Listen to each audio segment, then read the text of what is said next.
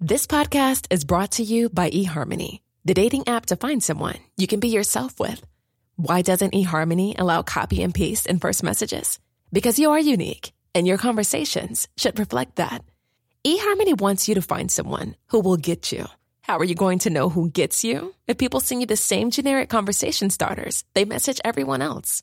Conversations that actually help you get to know each other. Imagine that. Get who gets you on eHarmony. Sign up today. Ryan Reynolds here from Mint Mobile. With the price of just about everything going up during inflation, we thought we'd bring our prices down. So to help us, we brought in a reverse auctioneer, which is apparently a thing.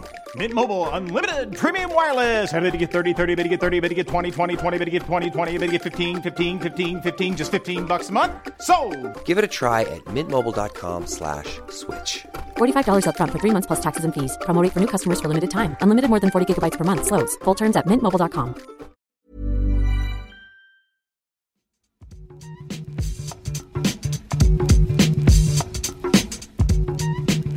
Hello and welcome to the Game Football Podcast from The Times. Today we're talking table-topping Tottenham, beleaguered Burnley and blundering Bournemouth. We'll also be discussing Fulham, horror injuries and wonderful West Ham United. Joining me, Tom Clark, for all of that, we've got a former footballer once described by Marseille fans as Tony Goal. It's Tony Cascarino. Another former footballer once called strong, athletic and mobile by Mick Harford. It's Gregor Robertson. And a football writer once labelled by me as one of the finest young journalists in the country. It's Tom Roddy. No, he's not young. Yeah. You are young. We checked that before the show. And it's your birthday this week, so happy birthday. Oh. But before we get into all of that, and there is loads for us to get into as usual on a Monday, we've got to start with this. Arsenal were last night crowned champions of the Premier League after beating Manchester City 1-0. I know, Arsenal fans, that's a little dig at you getting carried away. Don't worry, I've got loads of friends who are Arsenal fans and they're doing it as well. With good reason. It's a big moment, isn't it? Beating Pep Guardiola and Manchester City. Tony, what did you make of it overall? Was this weakened City, Arsenal taking advantage? Was it actually they nicked it late on when it probably should have finished 0-0? My first impressions would be it was a really poor game. And expecting two clubs who invested so much and the quality they've shown last season on both fronts, it lacked a lot of that. I felt sorry for the two centre-forwards on either team, and Nketiah for Arsenal, and I'm thinking, cool, you're not missing chances, you're not getting opportunities. And you could make the same sort of case for Haaland as well with City, where there was just nothing for him to feed off of. That surprised me. City without De Bruyne are a different team. And Rodri, of course. Yeah, Rodri's...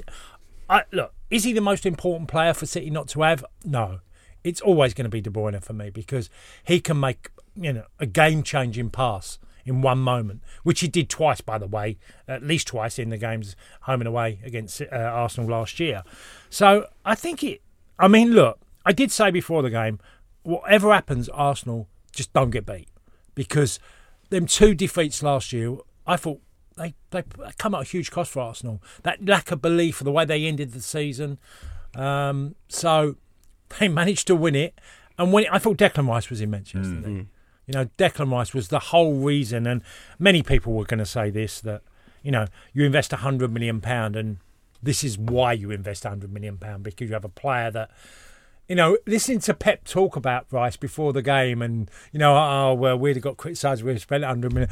I kept thinking, I wonder what Calvin Phillips has been doing, but his impact was immense yesterday. Yeah, Martin Samuel described him as, talked about it this morning in his column. How does Guardiola team look so insipid? 2 words, Declan Rice. Yeah, I kind of agree with Cass on De Bruyne being the most important player. But the thing with Rodri is that I think he's the one that is hardest to replace. That's the issue. Even if Haaland's missing, if De Bruyne's missing, there's someone who can come in and do that. And I don't know whether the Calvin Phillips situation is all Calvin Phillips' fault, whether it's partly Pep Guardiola's fault that he's not. Because if you think back to those performances he had for Leeds United, you would immediately assume that he would be the perfect person to come in for Rodri. But his career is just falling off a cliff, really, in terms of club form. And also, I think yesterday was a battle of the midfields, and it was an illustration as to why midfielders are suddenly so valuable. Declan Rice going for 105, Enzo and Caicedo with midfielders. They're a rarity, I think, now. Those particular ones, you can kind of find these attacking, forwardy, wingery players all over the place who can score goals. But guys like Rice, Bellingham, Caicedo, they're harder to come by now. Gregor, would you agree with those assessments from the guys? Battle in midfield, poor quality game? Definitely poor quality game. I mean, it's also striking that, I know this isn't new, but City are playing with 4 centre-halves, basically. I mean, I know Kyle Walker is a full-back, but he can play there. And really, Arsenal as well are playing with 3 and Zinchenko. And so, there's a lot of defensive-minded players on the pitch, and sometimes that's been looked at as a strength and something that, if it works, if the full-back, sometimes Walker bombs straight on, sometimes he'll rotate with, sometimes they'll use Rico Lewis there. Zinchenko obviously steps into midfield, but in a game like this, when it kind of looked like both teams never really wanted to do anything too much to go and win the game, it kind of made for a pretty dull spectacle. There wasn't, Gvardiol at left back was, I think he's a good footballer actually, he's good on the ball, he can pass it, but he's not someone who's particularly mobile. He's a big centre half, and there were times where it looked a bit awkward for him there. And I agree about midfield. It's like they've kind of tried to do different things this summer too. Obviously, Rice was huge for Arsenal. They needed someone to offer solidity and a defensive instinct in there. Whereas City have gone for ball carriers, Kovacic, Nunez, who came on, and I also found the team selection a bit peculiar. I've always found it a bit difficult to try and critique Pep Guardiola, but go for it. Playing Silva as the holding midfielder, and Alvarez on the right was it was interesting. You're thinking, well, it didn't really work. Yeah. And you saw what they were trying to do. They try and I think a lot of teams are trying to do this now. It's like it seems to be like another way of breaking the press. Brighton obviously do this thing where they try and draw attackers in to create space. I think people try and do it in midfield now too. They almost try and get clusters, almost like you're playing a little rondo, 3 or 4 players in the middle of the pitch, and so it's like they're trying to draw people on to play little short passes around them and then break through it. And I think that's probably what he was going for. Silva is obviously a master technician, and he wanted him to control the kind of pace of the game and probably do that along with Rico Lewis. It's not that, Gregor. It's not that. It's that Mikel Arteta said yesterday that he was up for sleepless nights. Pep Guardiola just thought, what is the last thing he's going to expect? All right, he was overthinking it. We'll just say that. He's overthinking it. Well, that's true, isn't it? Like, you think about the games last season, there was a lot of tactical back and forths, weren't there, in the games? Each game was different. We had a piece on the Times website by our young journalist Hamza, who talked about, before the game, those tactical battles back and forth. Do you think this one, Tony, was a case of maybe Pep trying something that was based in the players he was missing, the De Bruynes and the Rodris, and that Arteta maybe was heeding some of your advice, don't lose the game? Yeah, well, I definitely thought that, because the defeats were devastating to them last year. And when I said the most important player, what I meant is that Declan Rice and Rodri and players of that ilk are very good at stopping their team conceding goals. They defend brilliantly for their team. The one thing that was sorely missing was the player to make the pass to open even a really difficult defence on midfield. De Bruyne has done that all his career, and Odegaard will do it to a degree, where they're defending brilliantly. They're doing fantastic. Then there's suddenly a ball from nowhere. Well, he couldn't do a lot about that. And the perfect ball, what was missing from Man City. And De Bruyne has always delivered that, at least once or twice in a game at times. I think we're also realising that Rodri did that. And you could add, you saw it happen, but you thought, as you say, his primary responsibility was sitting in front of the back four and dictating play. But sometimes, he takes it on the run, which and round the corner and drives well, forward a few yards and then plays that forward. Yeah, he does. Yeah. So Tom's absolutely right. It's like this season, a big theme has been how important a kind of an all-rounder and how valuable they are now, obviously, as well, an all-rounder midfielder like that. It's just a really big point here is because what we've talked about, what the game is missing, we don't associate with these two clubs, okay? And then if we draw it further afield, what has Maddison done for Spurs with the type of ball that he can do? What has Paqueta done at West Ham? So if you go through it, you actually realise that, they are £100 million players, but it's really, I mean, Maddison getting in for 45 million, and I'm going a little bit off the track. What I'm trying to describe is the player that can really open a game up. Yeah. And you play against them. I was lucky enough to play with Hoddle and Liam Brady. And it was very hard for teams to stop them because they would do something in a game that no one else was capable of. And I thought that was sorely missed yesterday by City. So you're saying that the modern game now, because of all the varying tactics, some of which Gregor outlined earlier, but can be so often so grounded in stopping the opposition as well as your own positives, that these players that we're talking about are now becoming the absolute key to a team. Someone who can break that, I've mentioned West Ham press, break that block, anything like that. Yeah, they can unlock the key to that block. Because yesterday it was quite clear that it was very difficult to break each other down. And that was evident from the first 10 minutes. And probably evident in the goal that comes from a deflection as well. Talking about passing and starting attacks, I want to talk about David Raya, because Kaz, in your column this morning, David Raya seems to invite trouble. Aaron Ramsdale's head must be in a spin. Well, I mean, look, this goalkeeper, I mean, look, I have to walk carefully on it because with all the data and stats and everything that's out there that we all have at our disposal and our way to win games, and small margins are massive. But everyone seems to forget the small margin if don't give the ball away in really bad areas where goalkeepers are prepared to go here into your feet with the player with his back to the goal and a player closing him down, that's okay. And Sunday, it wasn't there. You could just watch the Brighton-Liverpool game. I mean, it was just like 2 or 3 major errors in the game.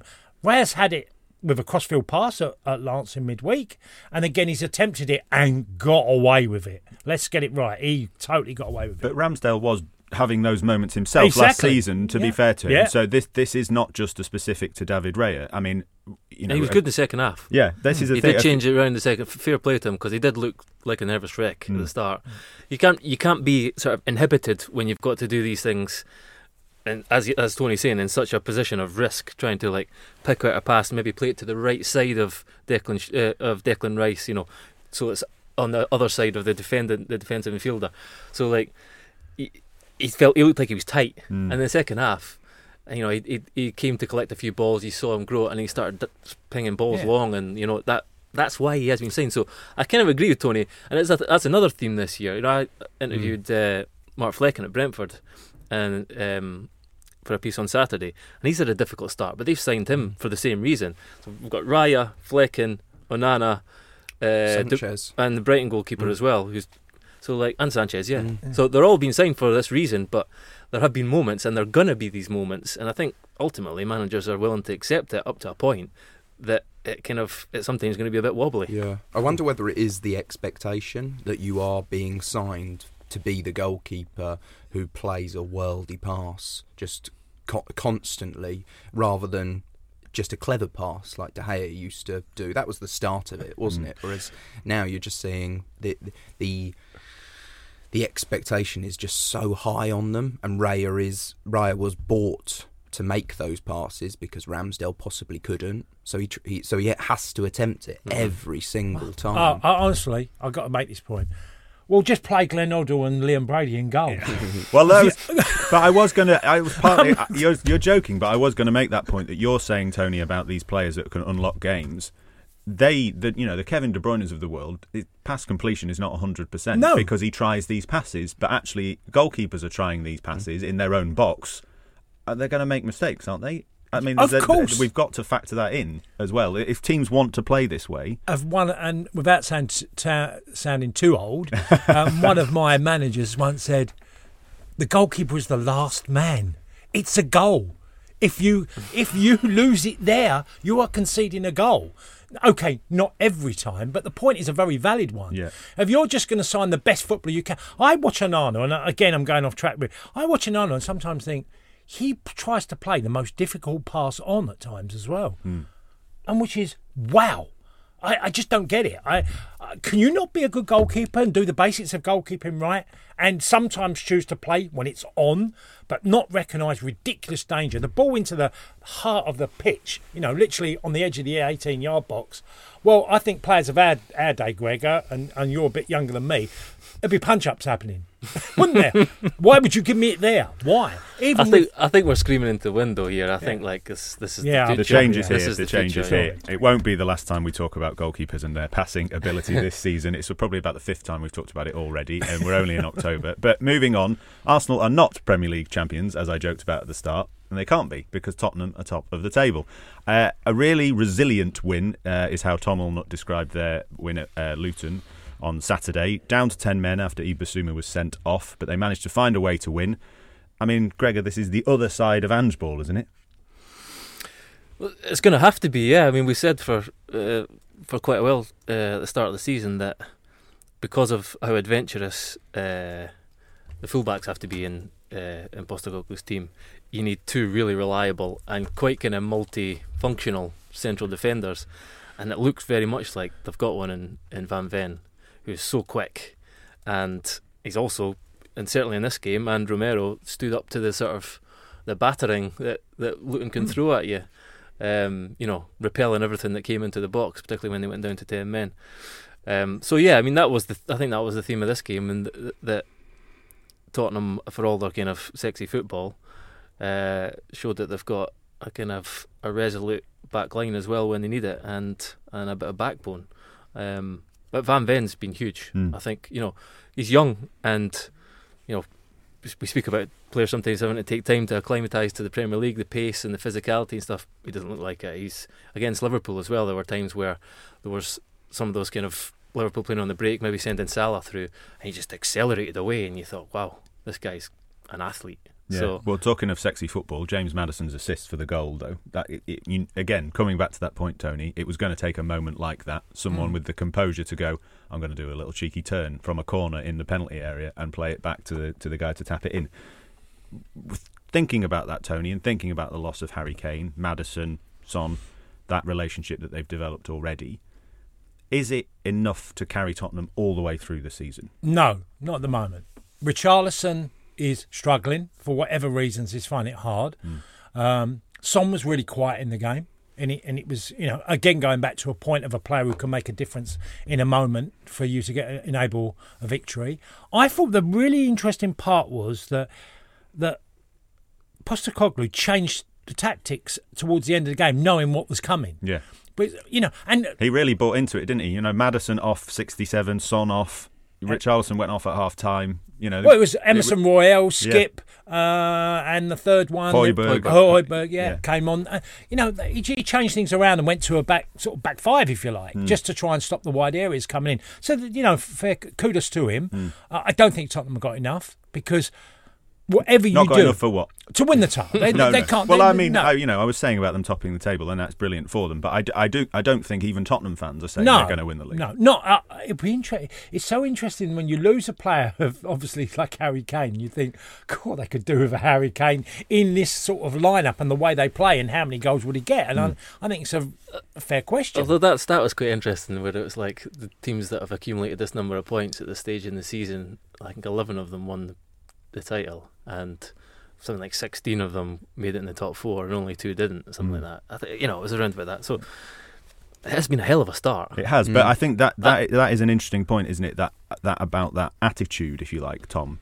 If you think if this had been Tottenham under Antonio Conte with Harry Kane, and all that hype that went into that season of they're going to finish at least third, they're going to challenge for the title. If they'd been there, they'd be like, oh, Tottenham are finally here. Whereas this time, it was manager that some fans weren't aware of, didn't know, they'd lost their star player. The expectation drops, so that even then when you go top, it's, oh, well, this is just nice, isn't it? And maybe we'll get top 4.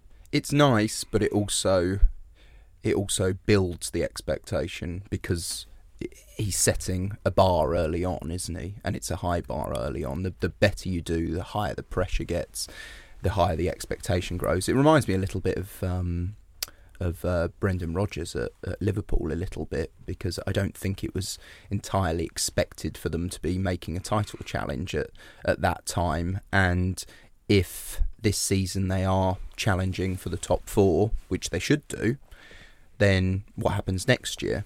They're expected to be in that top 4 position, but and a lot of the time from his days at Celtic, there was this theory that it did kind of get figured out a little bit after that, because it is a brand new style of football, new to the league and a new manager, but it gets slightly figured out.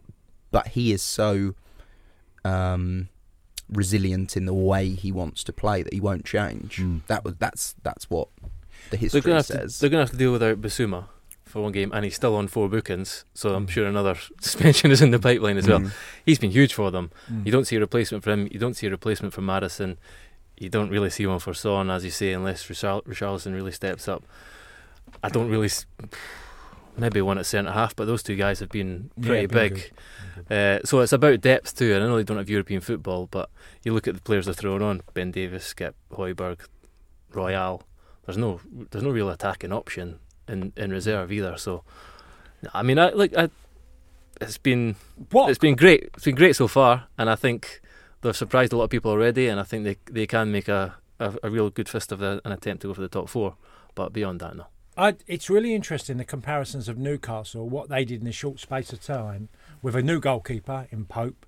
3 of the back 4 came in, pretty similar time, changed Newcastle completely, and Spurs have done exactly the same thing. 3 out of the back 4 are new, and the goalkeeper. Yeah, it's just a nearly exact comparison on how it's changed the sort of idea of Tottenham and how they play.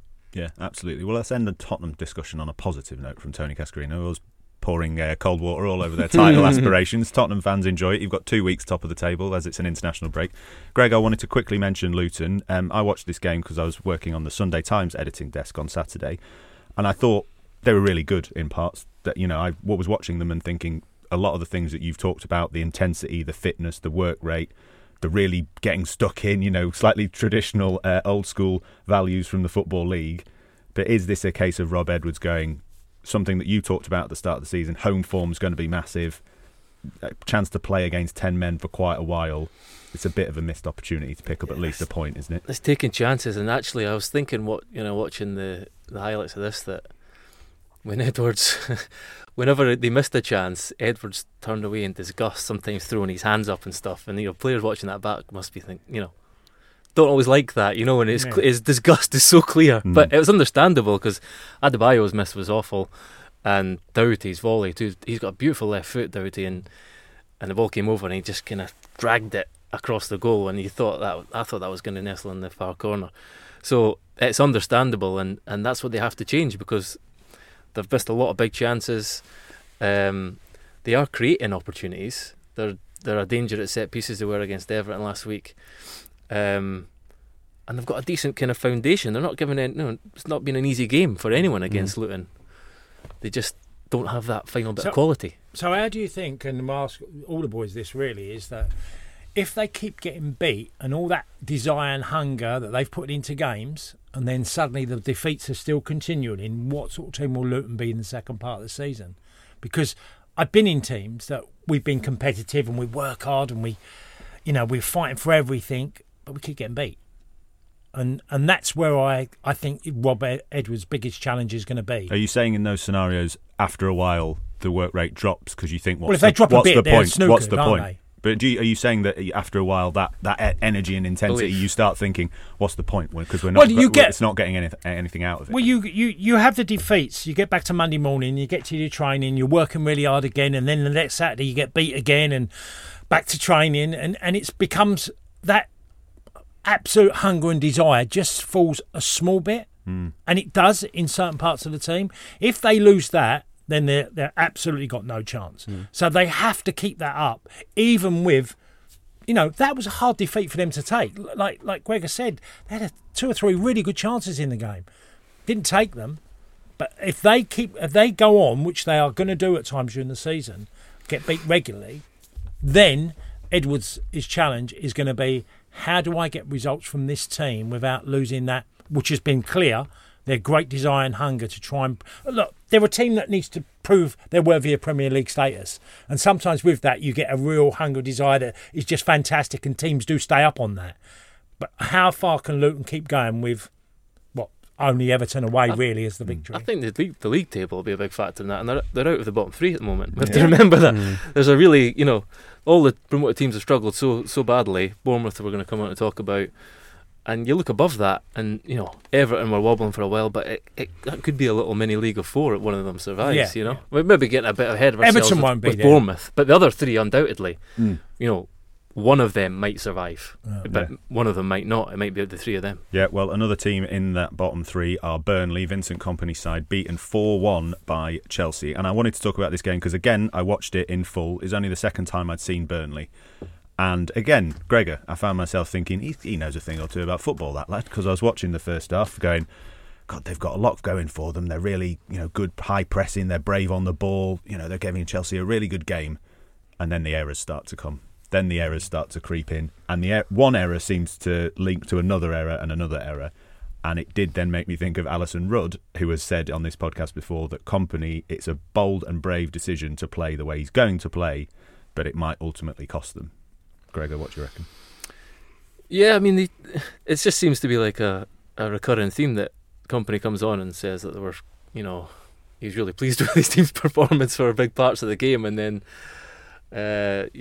as you say, a mistake or naivety or something just almost caused a collapse. They do seem to fall like a pack of cards pretty quickly. And the first one, it went off the defender's knee, and then that was unfortunate. Yeah, that was really bad luck. Unlucky. But that's kind of what I'm coming back to. I saw that and was like, oh, that's so unlucky. They played really well. They scored a great goal of their own. It was a brilliant finish. And I thought they're really in this game, and then that bit of luck. But that bit of luck seemed to knock them so much.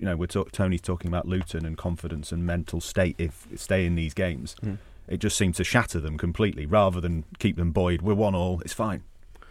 Yeah, I mean, look, again, it's another team that have got very little Premier League experience, and they're one of the youngest in the league, and that's their blueprint. That's what they wanted to do. That was the whole overhaul that Kompany enacted in his first summer and since then in the transfer market. So that's the plan. They want to be youthful and full of energy and dynamism and fearlessness, and they show it for large periods of games. But then they show the other side of that. And as we say, they might grow into the season. I think Kompany we still see him saying that that's what he thinks is going to happen. The more they experience the Premier League and feel like they belong here, as Tony was mentioning, the more we'll see from them. But we might not. We might still see these errors. Tom Roddy, you cover Chelsea a lot for us. 3 wins in the trot. He's turned it around, our mate Pochettino, hasn't he? He's beaten Brighton, good win against Fulham, and for as much as I'm criticising Burnley, I thought Chelsea themselves in parts were good in this game. I thought Raheem Sterling was excellent, a really vital outlet for them.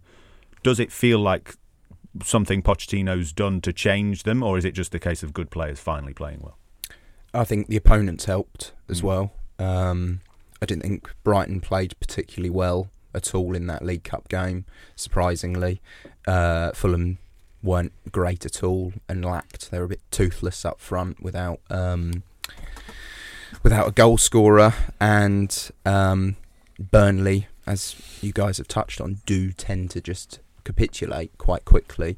So there's a little bit of that, but they've kind of found that medium zone again, where actually they started the season playing really well, and going into this run of games, they just totally lost their confidence, entirely lost their confidence. Every time you watch them, as soon as it started going wrong, it would just fall apart. So I think these run of games were really helpful in building a little bit of momentum, giving them a little bit of breathing space where the focus is suddenly on Man United rather than them. And it was important as well because they've got a pretty tricky run of games coming up, so they had to win these to give them a chance of picking up the table.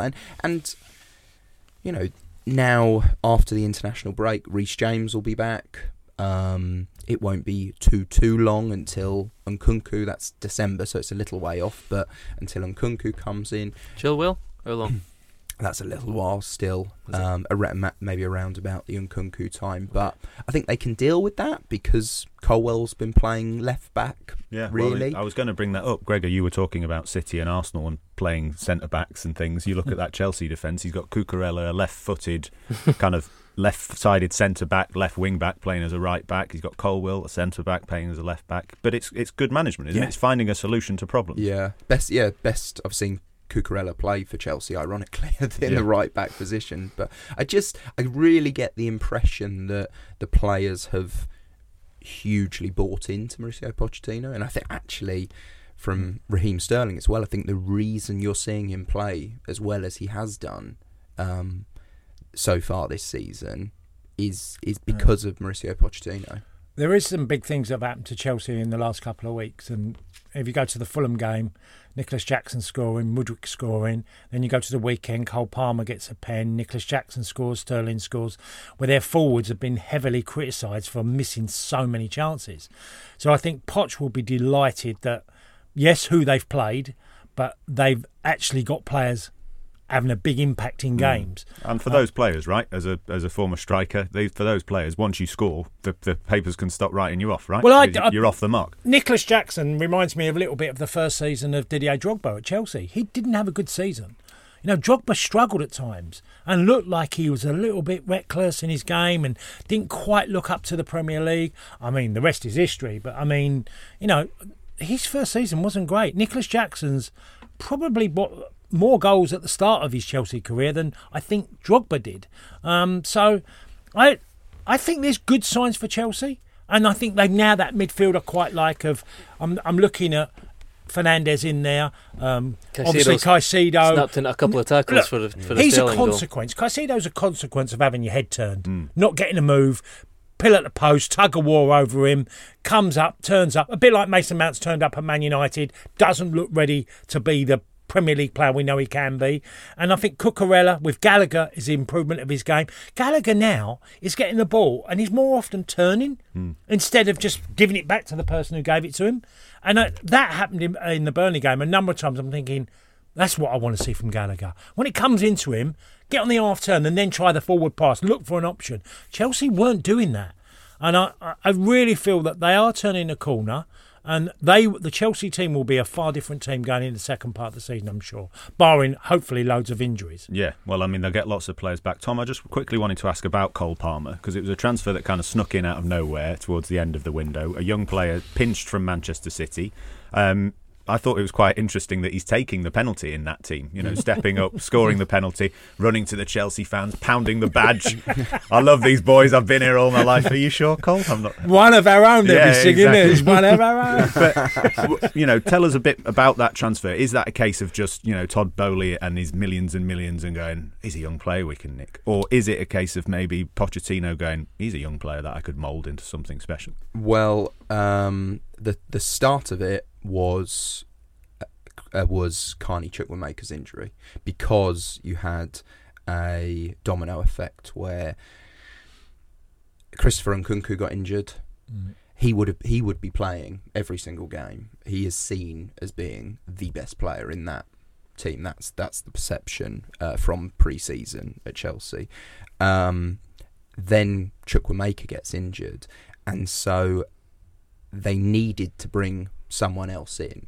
And what they wanted to do was not get someone who was necessarily a winger, not get someone who was necessarily a striker, but something a little bit in the middle, someone who could play that number 10 role as well, which he has done, but also have the longevity where it is a stopgap, it is a short-term solution they hadn't wanted to do or planned to do, because injuries stopped them buying another striker this summer. They were looking at that, and there was a budget of around £80 million to spend, really, but that ends up going on Axel Disasi after Fofana gets injured, and it goes on Cole Palmer when Nkunku and Carney Chukwuemeka get injured. So that money disappears. But Cole Palmer is seen as someone who can be there for 10 years, and he was it just ticked a lot of boxes for them, where he was seen as being ready-made for the Premier League. That was the key messaging, was that he was ready-made, and you could see that from the UEFA Super Cup final that Man City played, from the Community Shield as well. He scored in that. He's got an eye for goal, and he's a really, really confident lad. And I think that's really helped with Chelsea as well. A lot of those players I touched on earlier were lacked confidence so much, whereas he's injected that into the others because he came in full of it. And what you'll see now, as you get towards Christmas time, barring any more injury issues, you'll see competition, which is what any team and manager hopes for, really. So you'll see the competition of Madueke, Sterling, Nkunku, Chukwuemeka, Palmer, Mudryk. How do you fit all of those players into the team? And that it's a fine line between becoming a problem and being a great lifting the levels of all of those players because of the competition. There you are, Mauricio Pochettino. Just when you think you've turned a corner, there's more trouble ahead. You've got loads of star players to fit into your squad. We're going to move on. If you're enjoying the show, make sure you're subscribed. If we've not mentioned your team and you're not happy about it, you can get in touch with me via email, tom.clark@thetimes.co.uk. You might want to do that if you're a Manchester United fan, because we're not going to talk about Scott McTominay's heroics against Brentford, because quite frankly you were absolutely rubbish and didn't deserve to win. And we're not going to mention Liverpool's thriller against Brighton as well, so maybe you just want to get in touch to be angry. But stick with us. We are going to mention West Ham, Fulham, Sheffield United and Bournemouth coming up next.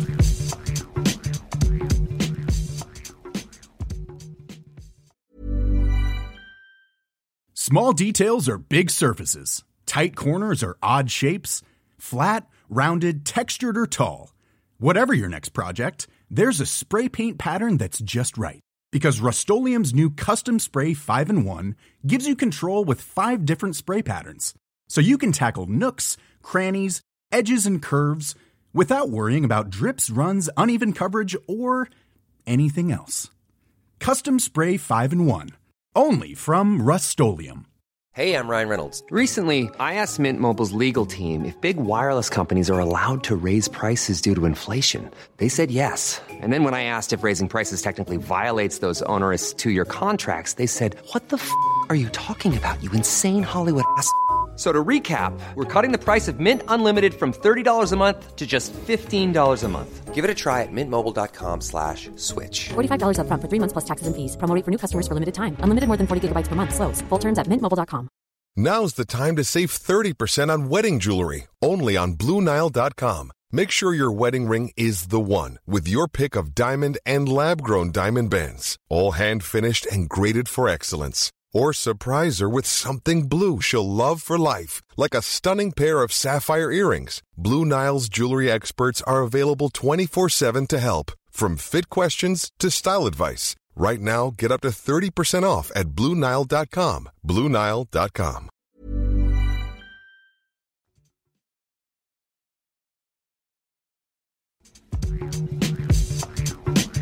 Welcome back to the Game Football Podcast from The Times. I'm Tom Clark and I'm joined by Tom Roddy, Tony Cascarino and Gregor Robertson. And up next, we're going to talk West Ham.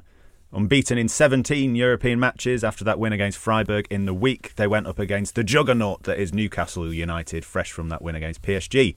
And David Moyes masterminded a 2-2 win, and it was watched by Tom Roddy. What did you make of it, Tom? It was a really good game. It was really entertaining, and actually I kind of went into it thinking that this year West Ham have lost to Man City and they've lost to Liverpool, but they've had their best start for years and years and years. And really, as you described Newcastle, they are a juggernaut. They are up there with City and Liverpool this year. So it was a measure of where West Ham are.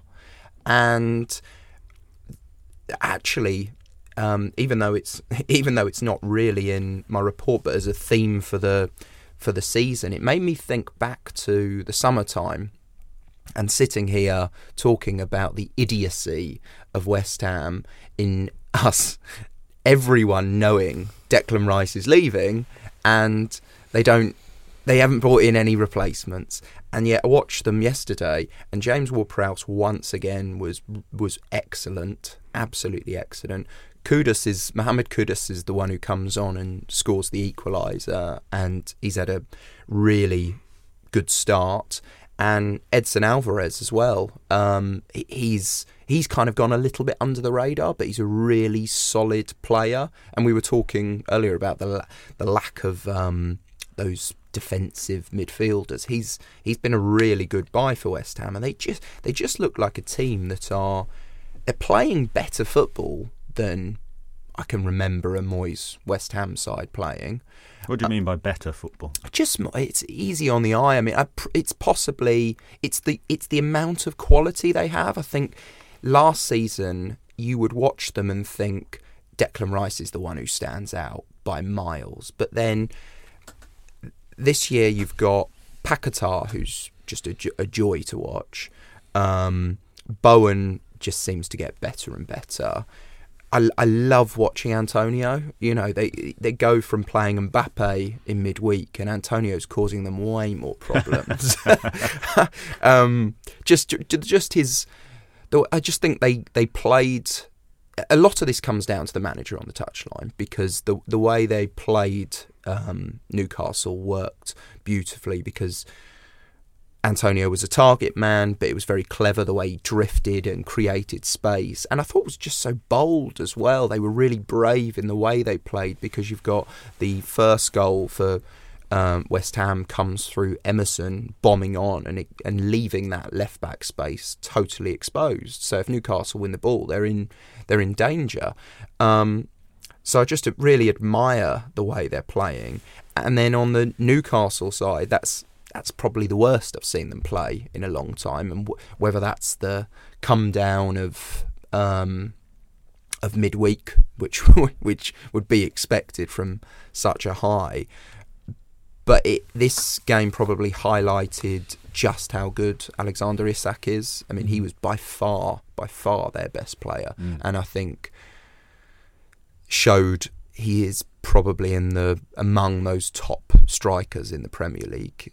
Not just his movement, his finishing. He's one of the calmest finishers I've ever seen. He's strong as well. He's very strong. Throws people off. Yeah, and the other thing to mention, which is a theme across the Premier League this weekend, is incidents of possible red cards. I thought Guimaraes should have been sent off, and it was because of because the incidents were so close together, which I think was the case of, because I was at West Ham, I didn't see the Arsenal game live, but that was the case with Kovacic, right? Quite close together, yeah. And so at least you've got consistency. Oh no, I think they were like, lads, let's go under the radar. I was desperately trying to keep away from VAR and refereeing decisions, but thankfully there's lots of themes that you brought up in your answer there. I want to start with West Ham, because in your piece you talk about last season struggling with that jam-packed fixture list, going close to relegation and then winning the Europa Conference League. And that year on, they sit above Newcastle, and they've started well in the Europa League. Gregor, you covered them in that Conference League triumph last season. Is this all David Moyes? Is this a blend of some of the things Tom's talking about? Quality players coming into a team that are used to being kind of solid, tough to beat, adding that bit of extra class? Well, it certainly looks so far that they've spent some of that race money pretty well. And as Tom was saying, we were all saying, God, they've seen this coming for ages. And then there was the whole idea about the kind of friction between Moyes and Tim Steidten, who came in as sporting director. All that's been dispelled a little bit, so time will tell, but there is certainly a lot of promise in some of the signings. I'd also say that Kufal, Souček, Antonio, who Tom referenced, they were all way off the boil for a large period of last season, and they're back on it.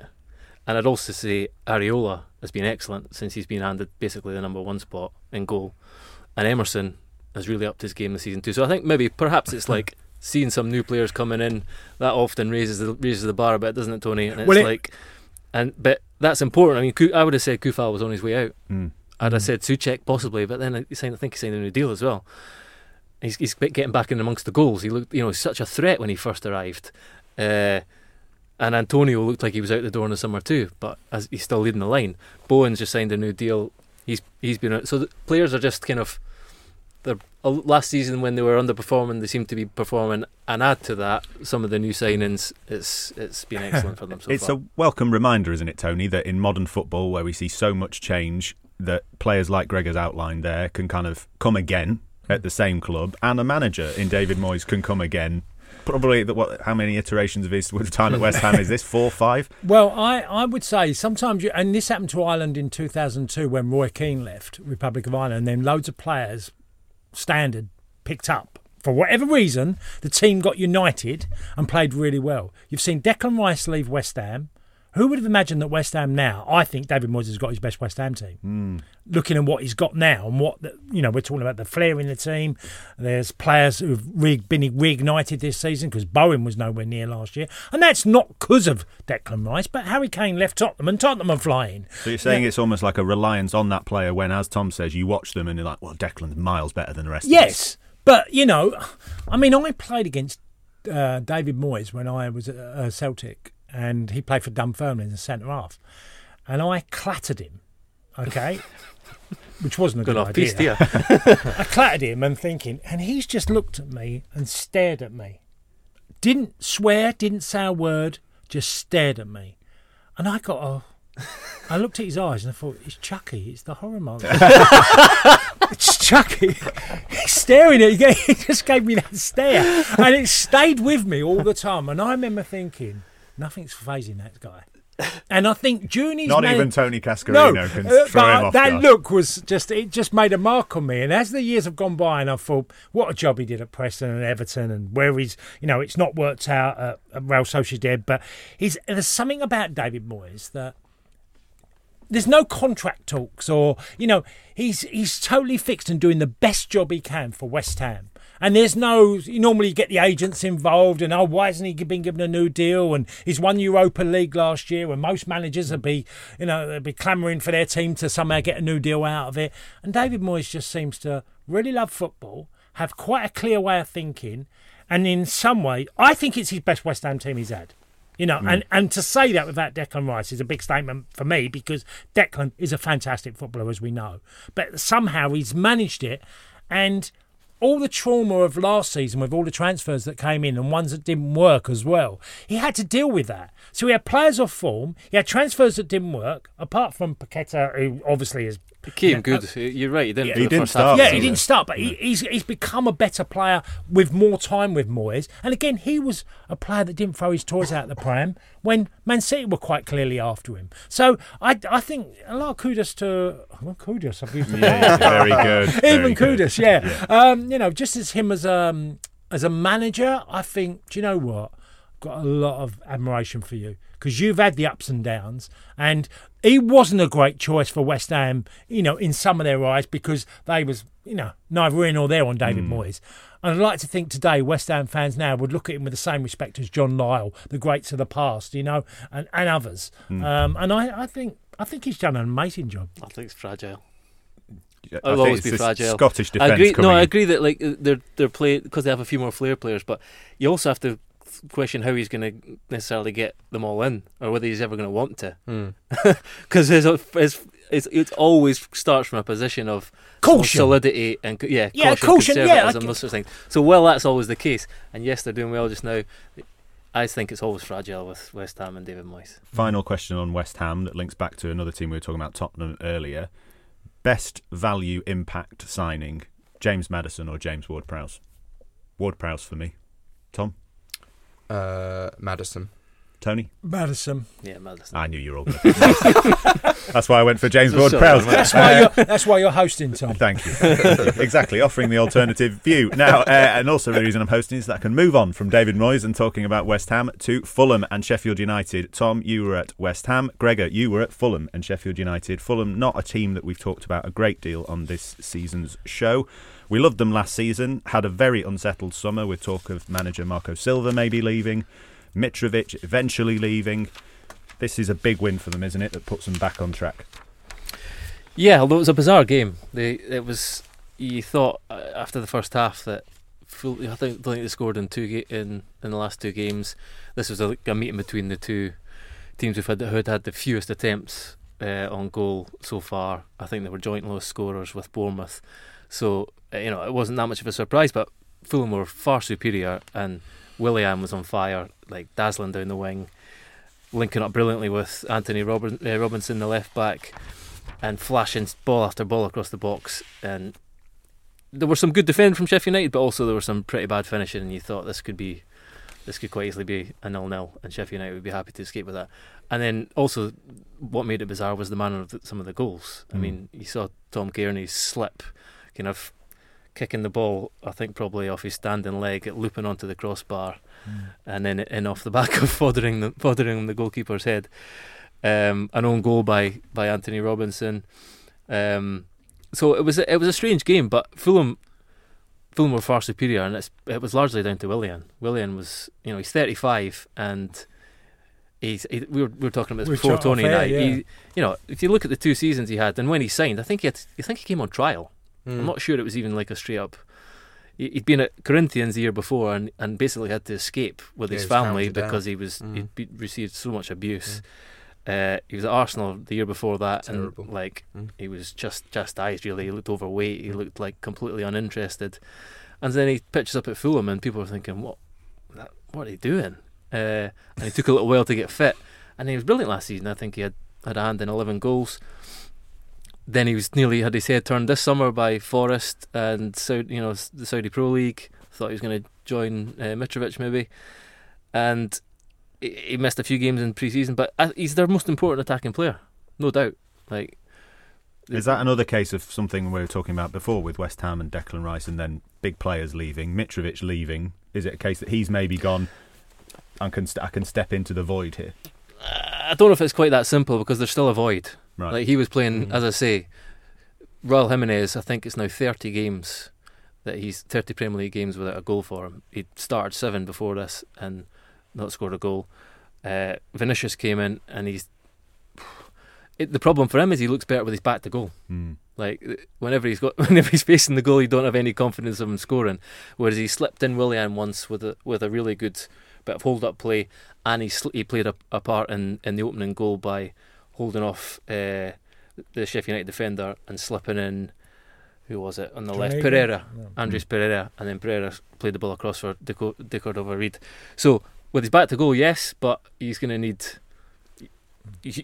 A Fulham team are going to need their number 9 to score goals, and so I think until they rectify that problem in January, when the transfer window opens, they're going to struggle, because for all the good build-up play, I still don't see where necessarily Willian will come up with a wonder goals from time to time.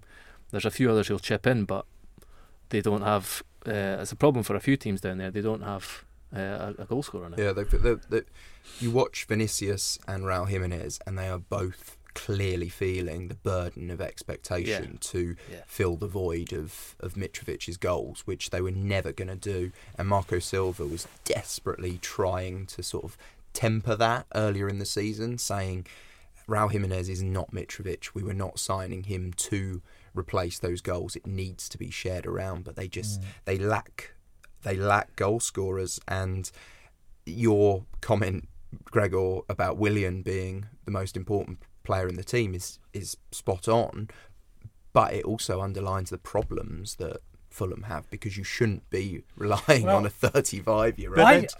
But they have still got a quality team. Andreas Pereira, one of the standout players of last season. João Paulina in midfield. Tim Ream, Alison Rudd's favourite player in the whole wide world. They've still got a good bedrock of a team, haven't they, Tony? Good to watch. Well, they have. I mean, if I describe Fulham, and this is one player, and Gregor will, I find this like the 8th wonder of the world. Is like Kearney, Tom Kearney. He's played twice for Scotland.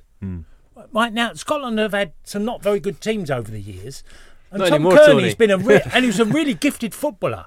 He's played twice for Scotland, and he's in what's he now? Tom Kearney, 32, 33. Gregor, yeah, maybe. Yeah, and I think, and Harry Wilson, a great young player. Harry Wilson has not moved on to become an even better player.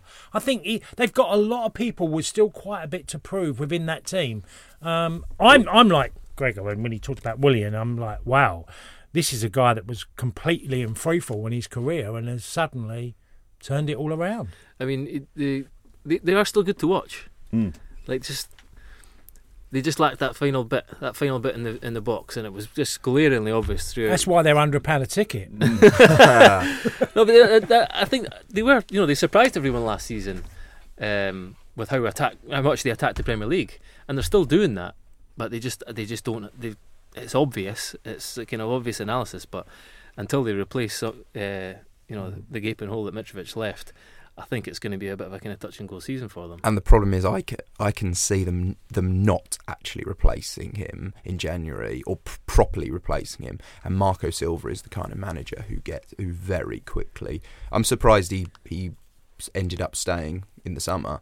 So I'd be amazed if he's there next season. We will see on that. Gregor, very quickly on Sheffield United, obviously another very difficult performance for them and an incredibly difficult moment for Chris Basham, their player. You've written about the snapped bone, the hushed fans. I suffered the same agony as Chris Basham with his horror injury. Tell us a bit more about your experience and your thoughts and feelings as a journalist watching that happen to a fellow player. Yeah, I've been in this job about 6 or 7 years, and I think it's probably the third time I've been asked to write this story. That proves it doesn't happen very often, and it's a horrific thing. But I wrote when it happened to Luke Shaw and when it happened to Seamus Coleman, which were both quite a long time ago, and it's such a horrible thing to see. And it was one of those moments where you heard the reaction of the crowd in that corner was just like, it was so obvious. There was like a groan and then a kind of hush, and you saw Tim Ream, really admirably go over and hold his hand, and unfortunately, they wouldn't show it. This is one of these things, they don't show the replays now. Whereas in the press box on the screen, they kept showing it over and over, like somebody didn't get the memo, and it was horrendous. Has looked a little bit lower down. Has looked like he's kind of probably dislocated his ankle. I snapped my kind of midway really up my shin, and it's just, as I wrote in the piece today, it's just.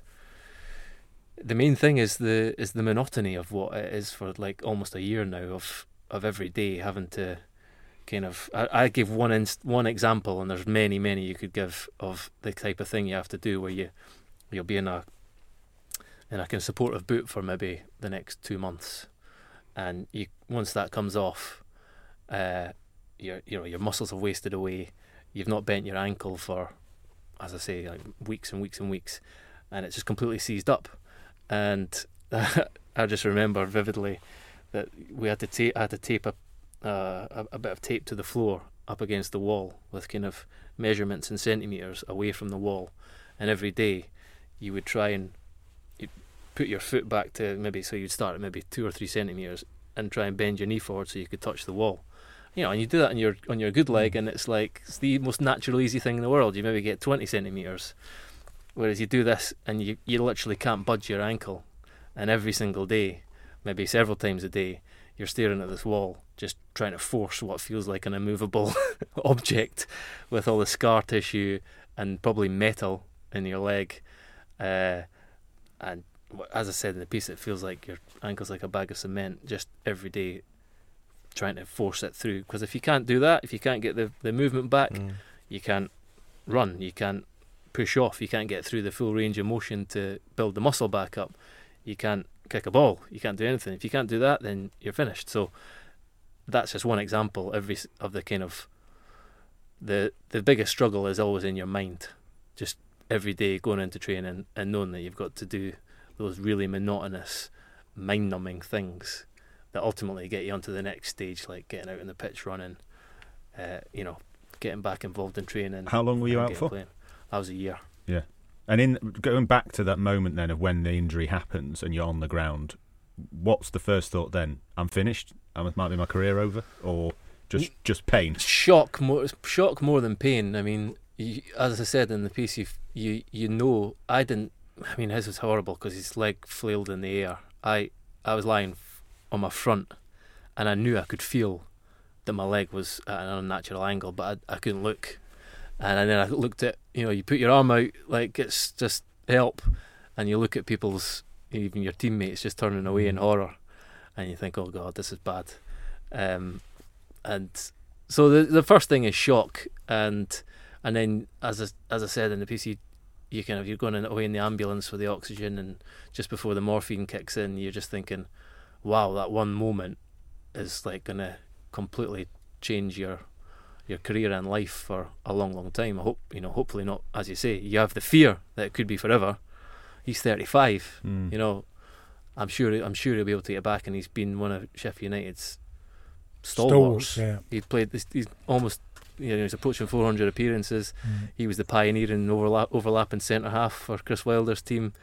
Well, Chris bought him, didn't he? He bought him in from. Yeah, he started in League One. He's had a brilliant career for Sheffield United. So, I really hope he does get back. But he will have those fears. It's just once the kind of initial pain, shock, and sort of enormity and trauma of it all subsides, it's getting down to doing the boring stuff day in, day out. And it's the impact that then also has on the team as well, because 7 defeats in 8 in the league, and then to see your captain out for the season. They've lost John Egan for a long period too. That's two of their two big stalwarts in defence.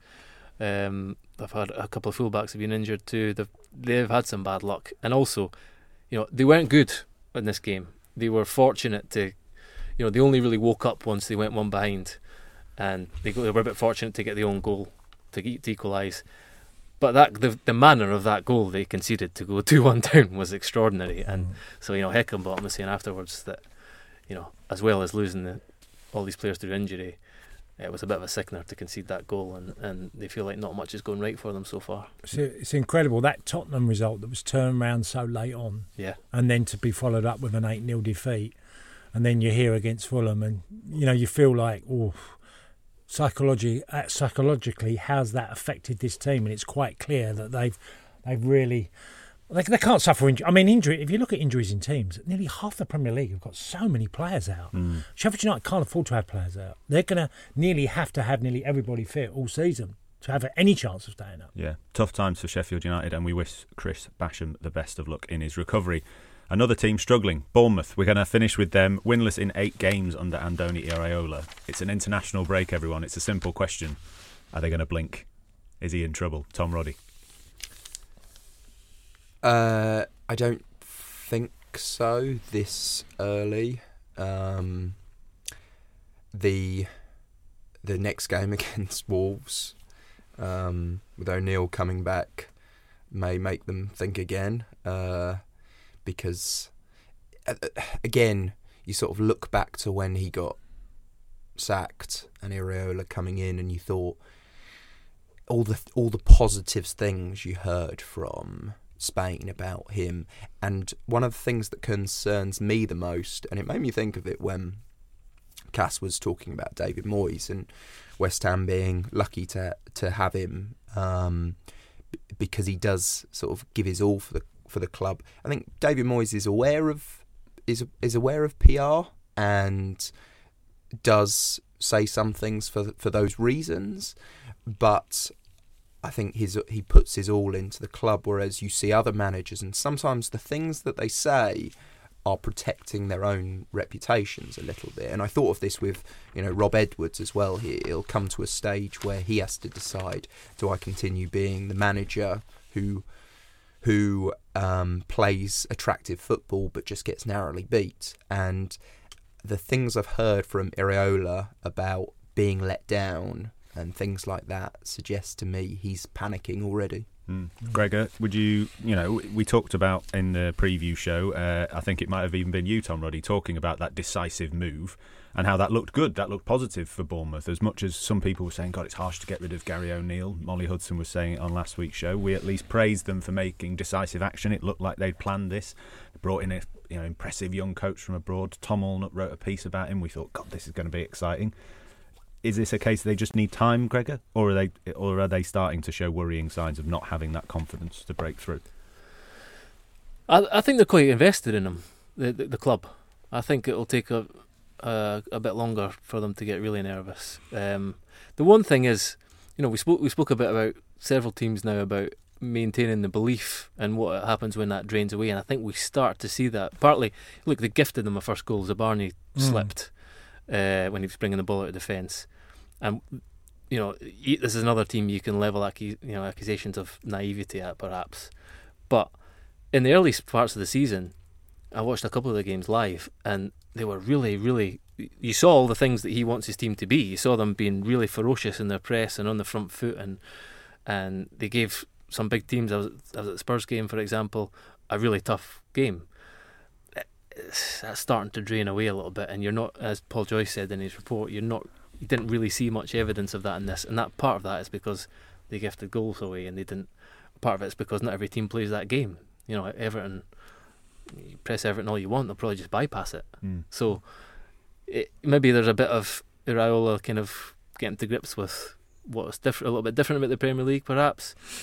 But I think they're quite invested in him. And I think it'll take a bit longer for them to get really nervous. I don't think they'll be thinking about anything silly just now. It's always a difficult one because you can say invested and, you can get a lot of backing. It's how long do you go with it if you really see a lot wrong? And Calvert-Lewin bullied the two centre-halves on Saturday. He led the line really well and, giving goals away early. Now, you brought in a guy that's got an attacking approach. Okay, a new idea of how he thinks football should be played. They're the lowest scorers in the Premier League. After 8 games, got 5 goals. So it's not really, the style hasn't been implemented. If you could say, they've been beaten 4-3 and, this is the style they're trying to go with. But they're not. They find it really hard to score goals. Solanke's actually done all right for them this year. Done okay. I always think owners think differently from us. They see something wrong, and I think the modern day ownership is, even when it can seem really, really quick, if they feel they have to pull the trigger, they do. Yeah, well, I do have a degree of sympathy for him though, because Tyler Adams hasn't really played yet, and looks like he's going to be out for even longer. And Alex Scott was a really great signing for them from Bristol City in the summer. Again, same situation. Some of their key buys to prepare them for the Premier League haven't been available. Well, as you say, Tom, that matchup with Gary O'Neill and Wolves in a few weeks' time will be very, very tasty indeed. I'm sure we'll be discussing it then, but before that we'll have plenty to talk about in the international break, and we've got a special show on Thursday, so make sure you're subscribed and make sure you tune in. Tom Roddy, Tony Cascarino and Gregor Robertson, thank you very much for joining me, and thanks to you for listening. Make sure you come back on Thursday. It's going to be a cracker, I promise.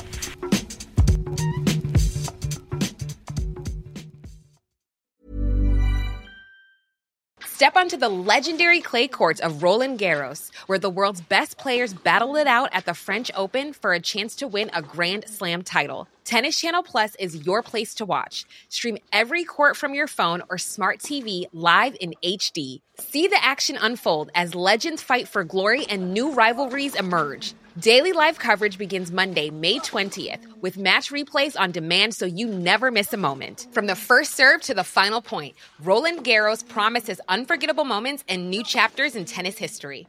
Stream now with Tennis Channel Plus to be there when it happens. Your History is a new podcast brought to you from The Times, and it brings together the real-life stories from our obituaries desk, which have been published for over a century. In this brand new show, we build on this legacy and explore the endlessly fascinating lives who have enriched and informed our own. Join me and our sponsor, Ancestry, as we journey through your history.